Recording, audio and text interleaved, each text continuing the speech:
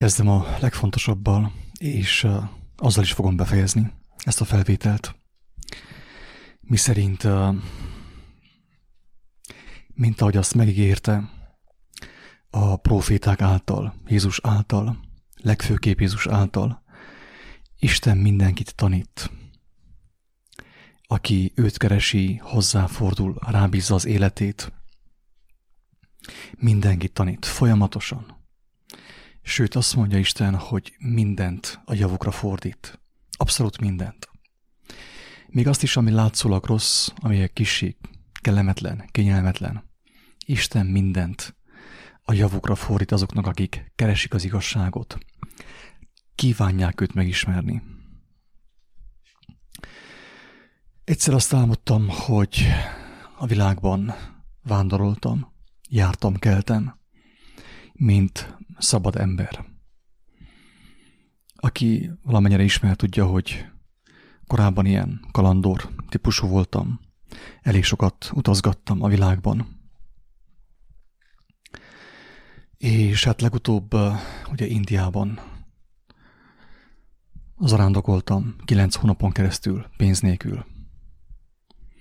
De valahogy mégis azt tapasztaltam, és azt élhettem meg Isten kegyelméből, hogy hatalom adatot nekem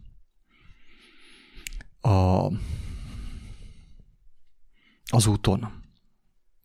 Egy olyan hatalom, egy olyan erő, amely megóvott engemet. Éreztem, hogy teljes biztonságban vagyok. Semmitől nem kell féljek.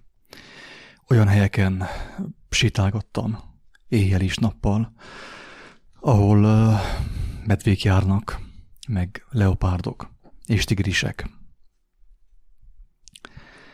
És hát persze nem mondhatom azt, hogy nem volt bennem félelem. Az elején volt. Mindaddig, amíg meg nem bizonyosodtam, meg nem győződtem arról, hogy Isten engemet oltalmaz, addig volt bennem egy kis félelem. Viszont miután többször megbizonyosodtam arról, hogy Istennek a tenyerén járok és kelek, utána már ugye apadt a félelmem. És szinte ugye azóta elhívásomnak érzem azt, hogy én erről beszéljek, ezt az élményt megosszam másokkal is, elmondjam azt, hogy mit jelent gyermekként létezni a világban. Olyan gyermekként, akit az Atya szeret, a mindenható Isten szeret. Ebben a felvételben elmondanám, hogy hogyan éltem túl egy alkalommal egy medvetámadást. És rögtön már az elején azt is elmondom, hogy ezt álmodtam. Ez nem a valóságban történt, a valóságban még nem bunyóztam medvével. Emberekkel igen, de medvével nem. Az álomban az történt, hogy mint régen ugye a világban jártam, teljesen szabadon, teljes biztonságban, hegyen, völgyön, országúton, erdőkön keresztül, és élveztem Isten gondviselését. Szabad voltam, tudtam, hogy nincs ellenségem a földön. Én vagyok az ő szeretett gyermeke, és nincs ellenségem a földön. Senki és semmi. Az erdőben is vadak között sétáltam, és a vadállatok mind a barátaim voltak. Nem kellett félnem tőlük. És elértem egy kis településre, talán egy kis faluba, ahol találkoztam egy szép lánnyal, aki számomra szép volt, nyilván. Tetszett nekem is. És ez a lány az én személyemben találkozott a szabadsággal. A szabadság lelkével, amely engemet ugye az úton hordozott és oltalmazott. Persze ez a lány a találkozásunk pillanatában ezt a szabadságot az én személyemmel azonosította. Tehát ő nem tudta, ő nem szerzett tudomást arról, hogy az a szabadság az nem én vagyok, hanem én is csak, gyermeke vagyok a szabadság lelkének, Isten lelkének. Az a szabadság nem az én érdemem. Ezért ezt a szabadságot, ezt a szabadság érzést, a szabadságnak a látványát az én személyemmel asszociálta. És én nyilván élveztem ezt. Nem mondtam el neki mindjárt az elején, hogy te, az, ami tetszik neked, aki tetszik neked, az nem én vagyok, hanem az a lélek, az élet lelke, az igazság lelke, amely Krisztusban tökéletesen ki lett nyilvánítva az emberek számára, hogy megismerjék őt. Istennek a lelke. Ő tetszik neked, és nem én. Hanem ellenkezőleg én élveztem azt, hogy tetszem annak a lánynak. Sőt, éltem is a lehetőséggel. Ugye, engedtem őt elcsábulni, engedtem, hogy belém szeressen. Meg is öleltem. Szeretkeztem is vele. Igen ám, de ahogy ez megtörtént, miután ez megtörtént, úgy azt éreztem, hogy csorbult az én szabadságom. Hogy én nem tudok ott maradni vele. Nem tudom megjátszani számára a mindenhatót. Nem tudom eljátszani azt, hogy én vagyok Isten. És nem tudnám összekötni az életemet vele. Nekem tovább kell mennem. Igen ám, de ugyanakkor ugye, ahogy ez megtörtént, megjelent bennem a bűntudat is, hogy én hibát követtem el. Hogy azt a hatalmas ajándékot, ami engemet ezen az úton megtartott, úgymond zsákmányként kezeltem. Engedtem, hogy ez a lány elhiggye, hogy én vagyok a szabadság, én vagyok a megoldás számára. Engedtem, hogy megnyíljon előttem, és amikor ő megnyílt, én be is mentem hozzá. De nem maradtam ott, nem maradtam nála. Hanem miután megnyílt, én kijöttem, elhagytam őt, magára hagytam őt. És ezáltal ugye fájdalmat okozva ennek a lánynak, mert ő az én személyemben egy értéket kapott, egy olyan kincset, amit talán ő is keresett már régóta.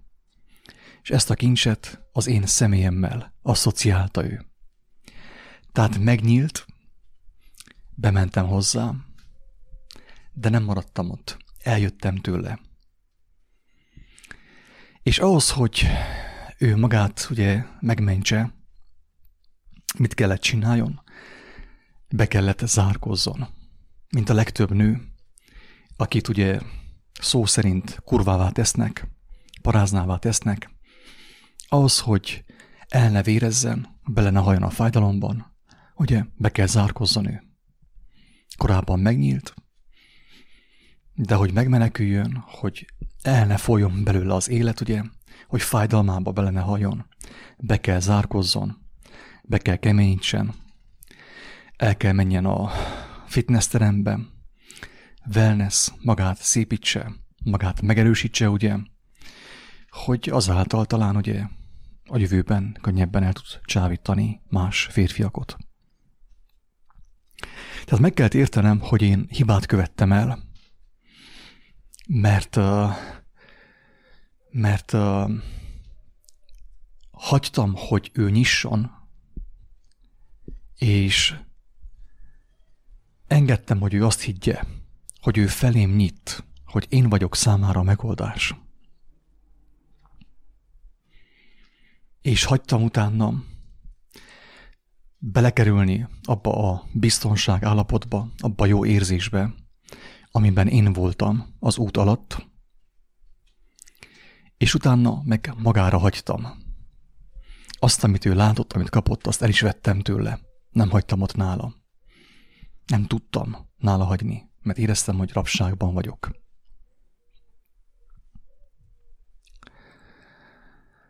Tehát úgymond paráznává tettem őt, bibliai kifejezéssel élve. És eljöttem tőle. Ott hagytam, magára hagytam őt. És az volt az érdekes, hogy ugyanazon az erdőn keresztül jöttem el erről a kis településről, ebből a kis falucskából, amelyeken keresztül oda mentem. És arra lettem figyelmes, hogy félek. Kezdtem félni. És érdekes módon a vadak, amelyek korábban a barátaim voltak, támadtak engem, üldözőbe vettek engem. És én menekültem. És megértettem azt, drága embertárs, hogy már nem vagyok szabad. Már préda vagyok. Zsákmány a vadak számára. Borzalmas érzés volt. Menekültem, ahogy csak tudtam. Szaladtam az erdőben, és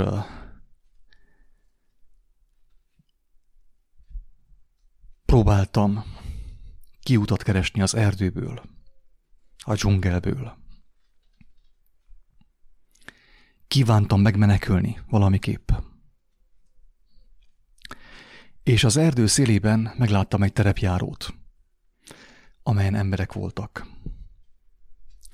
És oda rohantam hozzuk, és felugrottam az autóra, a terepjáróra, és megmenekültem. Látszólag. És itt véget ért az álom. Tudjuk jól, hogy a legtöbb álom teljesen nonsens. Teljesen nonsens a hétköznapi gondolkodás számára, az emberi gondolkodás számára. A legtöbb ilyen álom túlságosan elvont. Csak egy hülye, idióta mese volt ez. Nincs semmi értelme. De ahogy felkeltem, Isten elejétől végig elmagyarázta számomra az álom jelentését. Miszerint, hogyha valaki gyermek, ha valaki az ő gyermeke, annak az ég adta világon semmitől sem kell félnie. Aki megismerte az evangéliumot, tudja, hogy Jézus hogyan mutatta be a gyermeket. Ő elejétől végig elmagyarázta nekünk, és az életével bizonságot tett arról, hogy mit jelent az, hogy valaki gyermek. Nem akármilyen gyermek, hanem a teremtő Isten, a mindenható Istennek a gyermeke. Neki nem kellett félnie semmitől, sőt, óriási erő és hatalom adatott neki. Az emberek erőtlenségei fölött, betegségei fölött, megkötözöttsége fölött szabaddá tudta tenni az embereket, meg tudta szabadítani őket avval az erővel, avval a hatalommal, amit ő megkapott Istentől. És a legnagyobb botrány az volt az ő élete kapcsán, hogy ugye, amit nagyon sokan tagadnak, ugye, főképp az ezotériában, a New Age-ben, hogy csupán ő egy tanító volt, mester volt, ugye, de tagadják azt, hogy ő meghalt, és fel is támadt. Tehát Isten az ő személyében megmutatta nekünk azt, hogy hogyha mi az ő gyermekei vagyunk, akkor a szabadságot élvezhetünk, és akkora hatalmat élvezhetünk, amekkora van neki. Rendelkezünk az ő teljes hatalmával. Legyőztük a halált. Jézusnak a lelke, az ő gyermeki lelke, az ő tiszta lelke, az ő paráznaságot nem ismerő lelke legyőzte a halált. Tehát engedte magát keresztre feszíteni, megkínozni, azután pedig a benne lévő tiszta gyermeki lélek A mindenható Isten hatalma által megőrzött lélek helyreállította az életet, és feltámadt harmadnapon. Ez óriási botrány. Tehát ő mutatta meg, hogy mit jelent az, hogy valaki gyermek. Valaki tehát nem a férfi és a nő gyermeke, hanem Isten gyermeke. Az ő igazsága által, az ő lelke által gyermekké válik. És én is ebben az álomban megtapasztaltam ezt a hatalmat, ezt a dicsőséget, hogy én gyermek vagyok, és nem csupán gyermek, nem csupán Istennek a gyermeke. Mert a gyermekről tudjuk azt, hogy az apának az örököse is egyben. És az apa ráhagyja az ő teljes vagyonát, az ő teljes birtokát, minden kincsét. Ez a gyermek, tehát a gyermek örökös is. Tehát örökségül kapja Istennek a hatalmát. Én ezt éreztem. Teljes szabadságot éreztem. Tudtam, hogy a világ fölött vagyok, legyőztem a világot, mert gyermek voltam, Isten gyermeke, és az ő hatalmával rendelkeztem. Tudtam, hogy senki nem parancsolhat nekem itt ezen a földön. Senkinek nem vagyok a rabja, senkinek nem vagyok a szolgája. Viszont azáltal, hogy megjelent bennem a bűn, azáltal, hogy nem lélek szerint cselekedtem, hanem test szerint, azáltal elvesztettem ezt a jogot. Elvesztettem a gyermekséget, felnőtté váltam. Bekerült ugye az élet ellenes cselekedet, ugye a csalfaság, a paráznaság bekerült a szívembe. És az engemet rabszolgává tett. Újból emberré tett, testi emberré tett. Visszajöttek a félelmeim. Menekültem. Már nem voltam szabad. Féltem a vadaktól, féltem mindentől. És menekültem. Próbáltam megmenteni az életemet. És hol találtam menedéket? Az erdő szélén. Az embereknél. A fenevadnál. A fenevadnál, ugye? A technika vívmányánál, ugye? A terepjáróban találtam a menedéket. És azon a ponton újból rab lettem, szolga lettem. A bűn szolgája, az élet ellenes cselekedet és gondolkodás és döntés szolgája lettem újból. Már nem hallottam Istent, már nem úgy voltam jelen abban az erdőben, mint a leghatalmasabb, akit az Úristen a legmagasabb szintre emel, úgymond, felemel az ő országába, örökössé tesz, hanem úgy voltam jelen, mint szolga. Először a tévedés, a hazugság szolgája, az elhitetés szolgája, amit tettem avval a hölgyel, avval a lánnyal.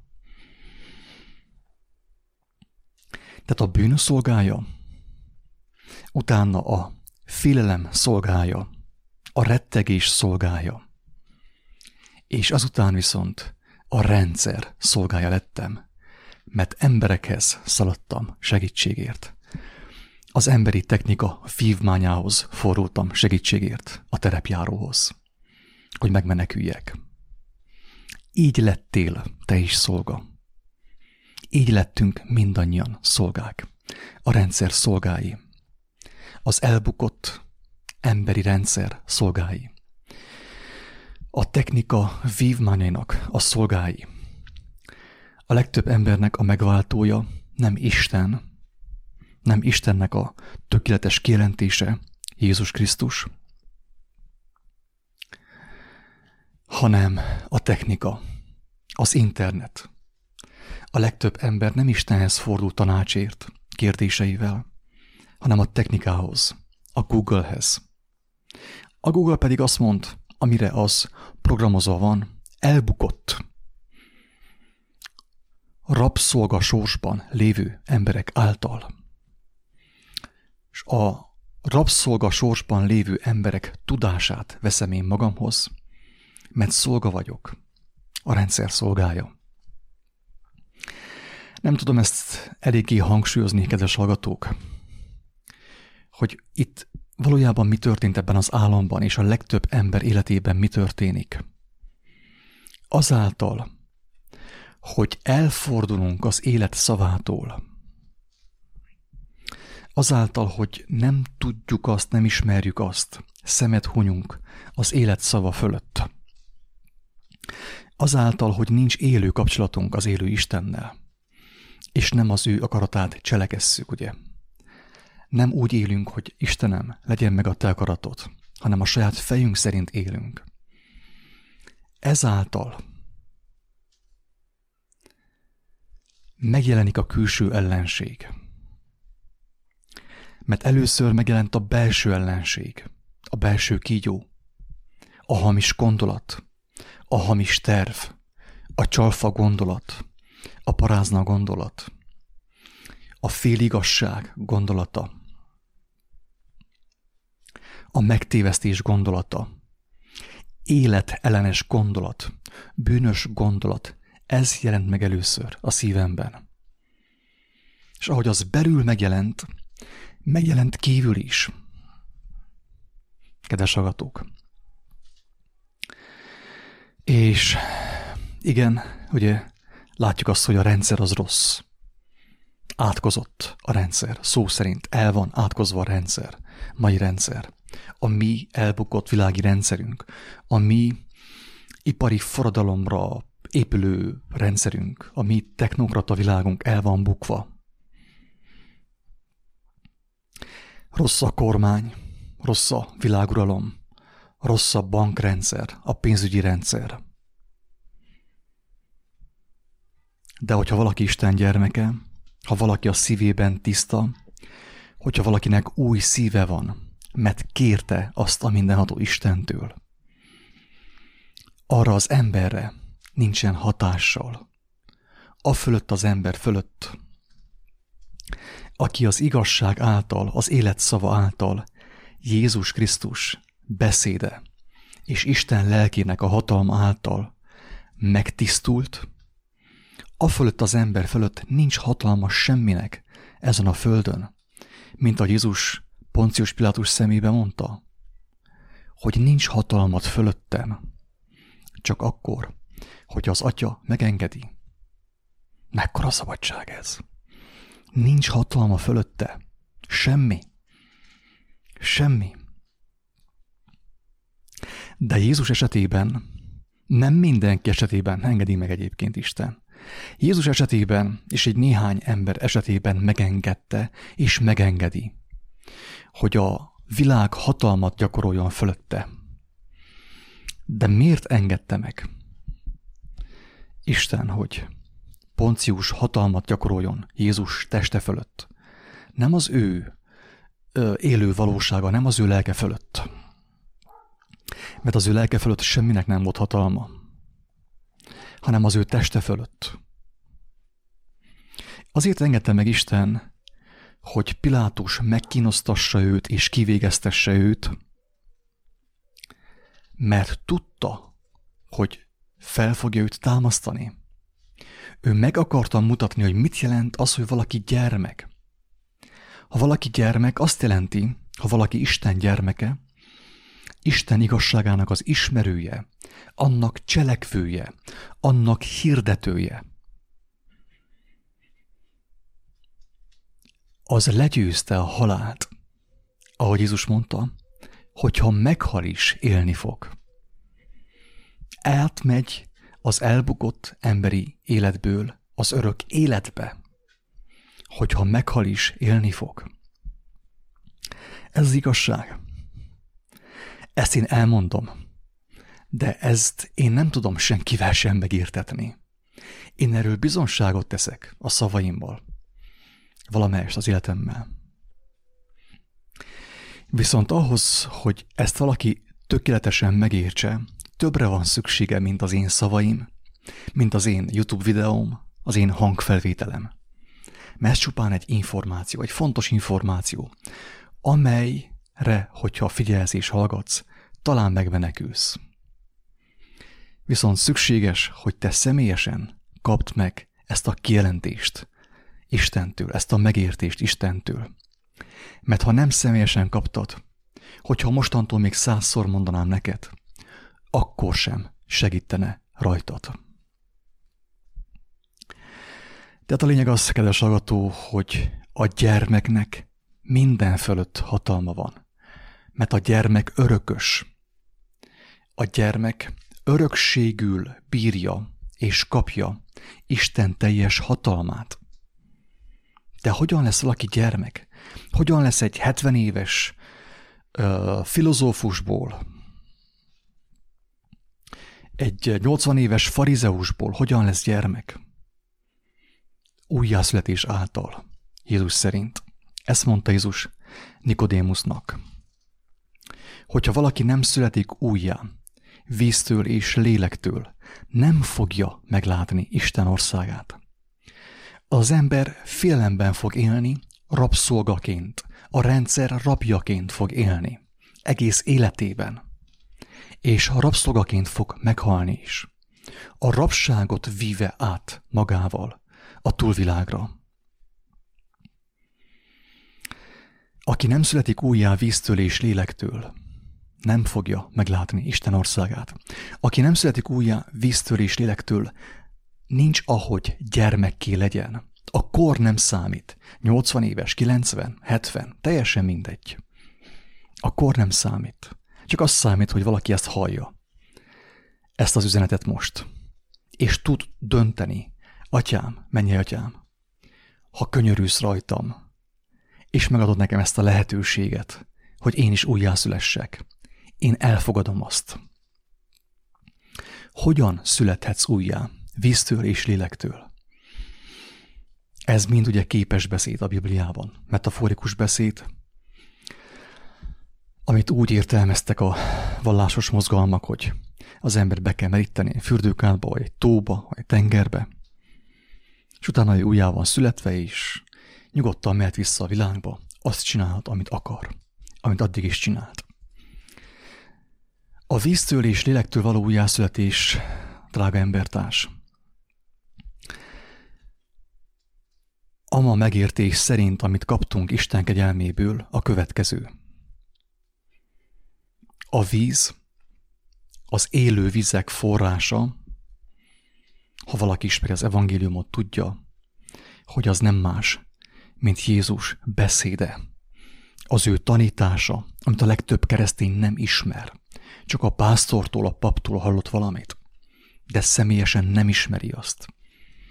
A legtöbb keresztény, legtöbb vallásos ember nincsen megtelve vízzel, mint a samáriai asszony, aki megtelt vízzel, miután Jézus kért tőle vizet, és ő adott neki. Jézus is adott neki vizet az élő vizek forrásából. És azáltal a samáriai asszony újjászületett.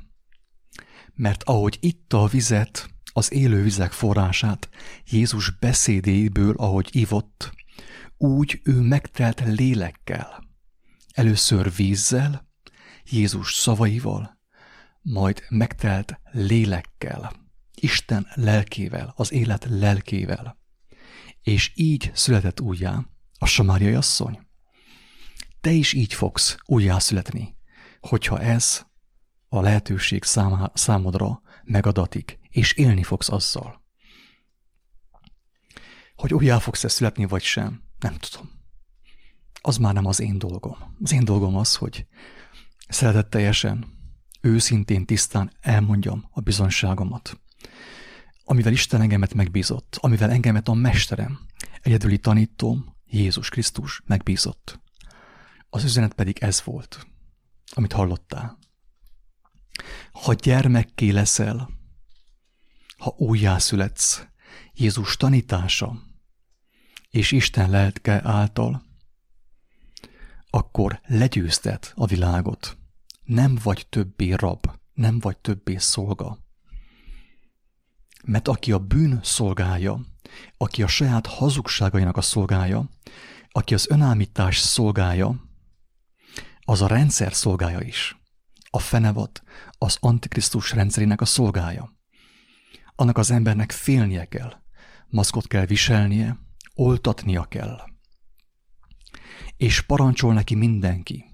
A felesége, a férje, a gyermeke, az anyósa, a munkaadója, a polgármester, a törvény, a rendőr, és mindenki parancsol neki. Mindenki az ég adta világon. Mert ő bent a szívében, rabságban van. A tudatlanság, a sötétség, a hazugság, az önállítás rabságában van. És aki a szívében rab, kint sem lehet szabad. Az újjászületés nem kötelező, nem kötelesség. Lehetőség. Az újjászületés egy ajándék Istentől azok számára, akik kívánják megismerni az élet igazságát, az élet alaptörvényét, akik belátták azt, hogy ők tévedtek, amikor embereket követtek és saját elképzeléseiket követték. Akik ezt belátták és ki tudják őszintén mondani, hogy tévedtem. Istenem, könyörülj rajtam. Ha meg tudsz igazítani, tedd meg. Én magamtól nem tudok igazzá válni. Én magamtól nem tudok megtisztulni. A sáros víz nem tudja saját magát megtisztítani. A pocsolya. Többször beszéltem a bátorságról, hogy a bátorságot úgy értelmezi a világ, úgy értelmezi a világi ember, aki a világban van, a világ szolgája, hogy olyan dolgot cselekszünk, amelyek ugye bátornak számítanak. A szuperhősök szerint ugye versenyezünk egymással, legyőzzük a többieket erővel, ugye magunkat dicsérjük, ugye, vagy magunkat dicsértetjük a színpadon, kiállunk a színpadra, és az emberek rajonganak értünk, dicsérnek bennünket. Ez a bátorság a világ szerint. A legtöbb embernek nyilván nincsen meg ez a lehetősége, hogy őt dicsérjék. A legtöbb ember nem népszerű, a legtöbb ember nem sztár. A legtöbb ember arra kényszerül, hogy egy szűk családi, baráti körben dicsértessen magát az embertársaival. Cserében ő is megdicséri az ő embertársait. És a legszörnyűbb dolog az, amikor az ember saját magát dicséri. Tehát annál lejjebb már nem igazán van semmi, csak a pokol. Amikor az ember annyira koldus, hogy saját magát kell dicsérje. Viszont azt, hogy az ember dicsekszik a saját dicsőségével, a saját teljesítményével, ezt ugye a világ úgy hívja, hogy bátorság. Viszont ez maga a gyávaság. Isten szemében, az igazság szemében. Az, hogy én magamat felmagasztaljam, magamat dicsérjem emberek előtt, hogy dicsekedjek a hőstetteimmel, ennél gyávább cselekedet nem is igazán van itt a földön. Ami azt bizonyítja ugye, hogy az ember érzelmi, értelmi és lelki koldus. Az igazi bátorság nem az, hogy magamat dicsérem, magamat felemelem, mert Jézus azt mondja, hogy aki magát felemeli, az megaláztatik. Aki magát megalázza, mint gyermek, felemeltetik Isten ereje és hatalma által. A bátorság tehát nem az öndicsérethez kell, nem a versengéshez, nem mások megalázásához, megsemmisítéséhez, bántalmazásához, meglopásához, hanem a bátorság ahhoz kell, hogy az ember merje kérni az élet teremtőjétől, hogy ő megvizsgálja őt.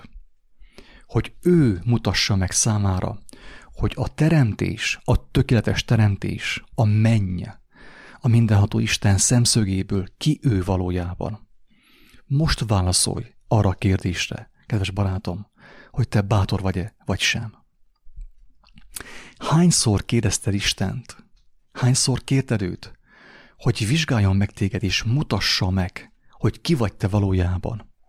Hogy ne maradjál benne az önállításban, hogy ne hazudj magadnak, ne tudjál hazudni magadnak, ne tévezz meg magadat, ne járj sötétségben, és ne tévesszél meg másokat.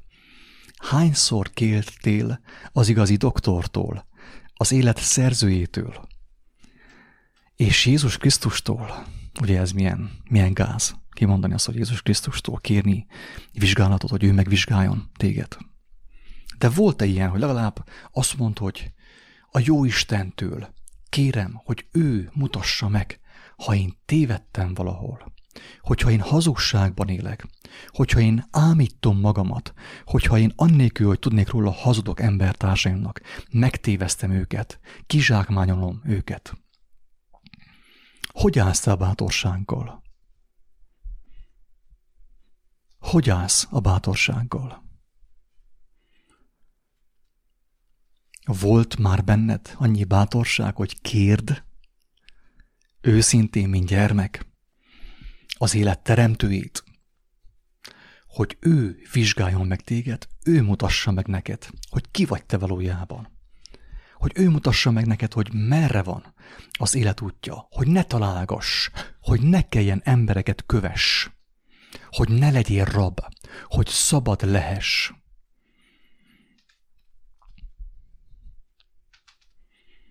Ezek a szavak szembesítenek mindenképp. Aki ezt hallja, nem kerülheti el a szembesülést. A szembesülést azzal, hogy ő szabad vagy rab, szolga vagy gyermek, bátor vagy gyáva. Viszont ezek a szavak egyben meghívás is számodra, meghívás arra, hogy szembesülj azzal, hogy mi van benned valójában. Hogy te valóságosan szabad vagy szabados, mert van pénzed még, van hatalmad, van tekintélyed, és még azt csinálsz, amit akarsz, amíg itt a földön élsz. Egy meghívás arra, hogy szembesülj azzal, hogy bátor vagy-e, vagy gyáva. Egy meghívás arra, hogy megtudd, hogy te az emberek igazságát ismerted mostanig, és vélted igazságnak, amelyüket ugye megbetegíti, meggyengíti és megöli, vagy pedig az örökkévaló igazságát ismered igazságnak, és azáltal vagy te gyermek, hatalmas gyermek, Isten dicsőségére. Ingyen kaptátok, ingyen adjátok. Isten áldjon, sziasztok!